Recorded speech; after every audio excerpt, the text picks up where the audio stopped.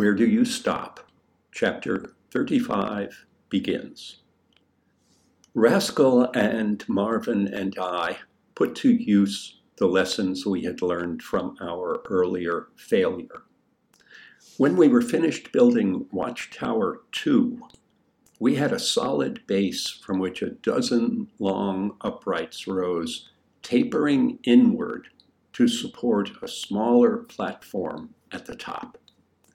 We made a ladder by nailing crosspieces to two of the uprights, and when, after climbing the ladder to the top, we found that the structure exhibited familiar tendencies toward collapse, we broke down and sought Guppa's advice. He taught us the technique of triangular bracing. While we were building and bracing the tower, we developed the game. I had never imagined that any game would be played in the lighthouse that I'd originally designed.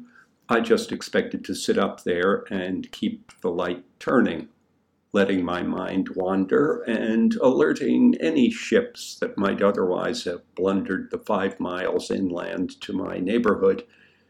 But it wasn't a lighthouse any longer. Now it was a watchtower, and a watchtower was something else. As Raskol pointed out, it seemed to demand a watchman and some kind of action along the lines of a prison break, with a guard in the watchtower who picked off prisoners as they tried to make a dash from the base of the tower into the concealing darkness of my backyard. We tried some thought experiments, playing this escape game in our minds, and it just didn't work. If the prisoners tried to escape one at a time, the guard was sure to get them all. And if they made a mass break, too many succeeded. There were either too many losers or too many winners. I don't know who suggested that the situation be reversed, but as soon as we thought of it, we saw that it was the logical way to play.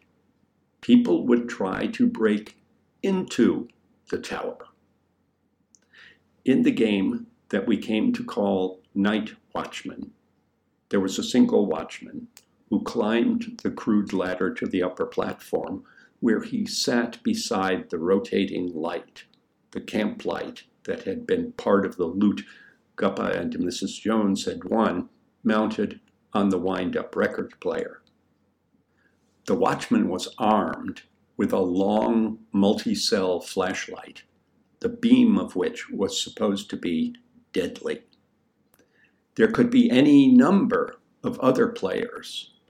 They became what we called night crawlers, or just crawlers. The watchman's object was to keep the crawlers out of the tower. We didn't supply any reason for the crawlers wanting to get into the tower or for the watchman's wanting to keep them out. Their having conflicting goals was just part of the nature of the game, part of the nature of things. Crawlers want to get into the tower. The watchman wants to keep them out. That's the way it is. To start the game, the watchman closed his eyes and counted to 100 while the crawlers scattered into the backyard. Then the watchman wound the record player and released the brake. The revolving searchlight swept the yard, and the watchman watched for the approaching crawlers, while, inch by inch, they made their way through the weeds, over open patches of lawn around shrubs, and through paths cut in the bamboo toward the base of the tower. A crawler who made it into the tower was a winner, and a crawler who was caught in the searchlight beam or the beam of the watchman's flashlight was a loser. The game wasn't over for the losers, though. They, and for reasons I don't recall the winners as well, joined the watchman on the upper platform and helped him spot crawlers. We played each night's game until it was over, until all the crawlers had gotten into the tower or been caught in the attempt. In practice, the end often came sooner when our parents demanded that we come in for the night. But in theory, there was no time limit. The game wasn't over until the last crawler had been caught or made it into the tower.